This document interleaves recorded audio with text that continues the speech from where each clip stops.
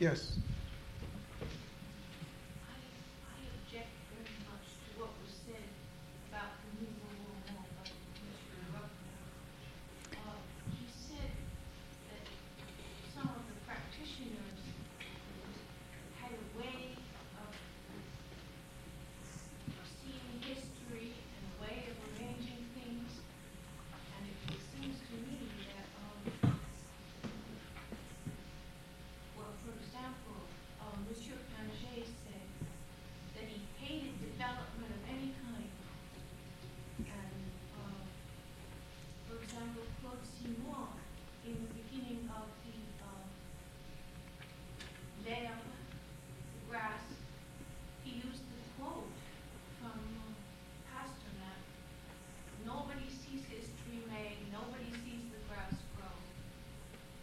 Further, I would say that those people who belong to that group would all say that they don't belong to any group at all. They are each separate writers. We now have a defense of the Roman Nouveau. This is a response to Monsieur Bruckner about the ideology of the Nouveau Roman, and that those writers themselves don't see themselves as belonging to a particular school, that they're quite individualistic and would be very angry at being grouped in one school. L'objection présentée en défense du nouveau roman,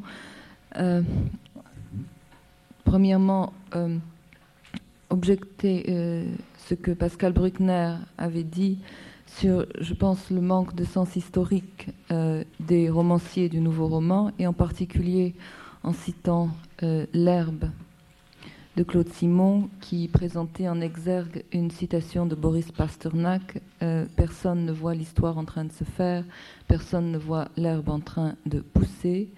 Et le second point était que les romanciers du nouveau roman ont toujours affirmé qu'ils n'appartenaient à aucune école, à aucun groupe, et qu'ils ne seraient pas contents d'être regroupés sous la même étiquette.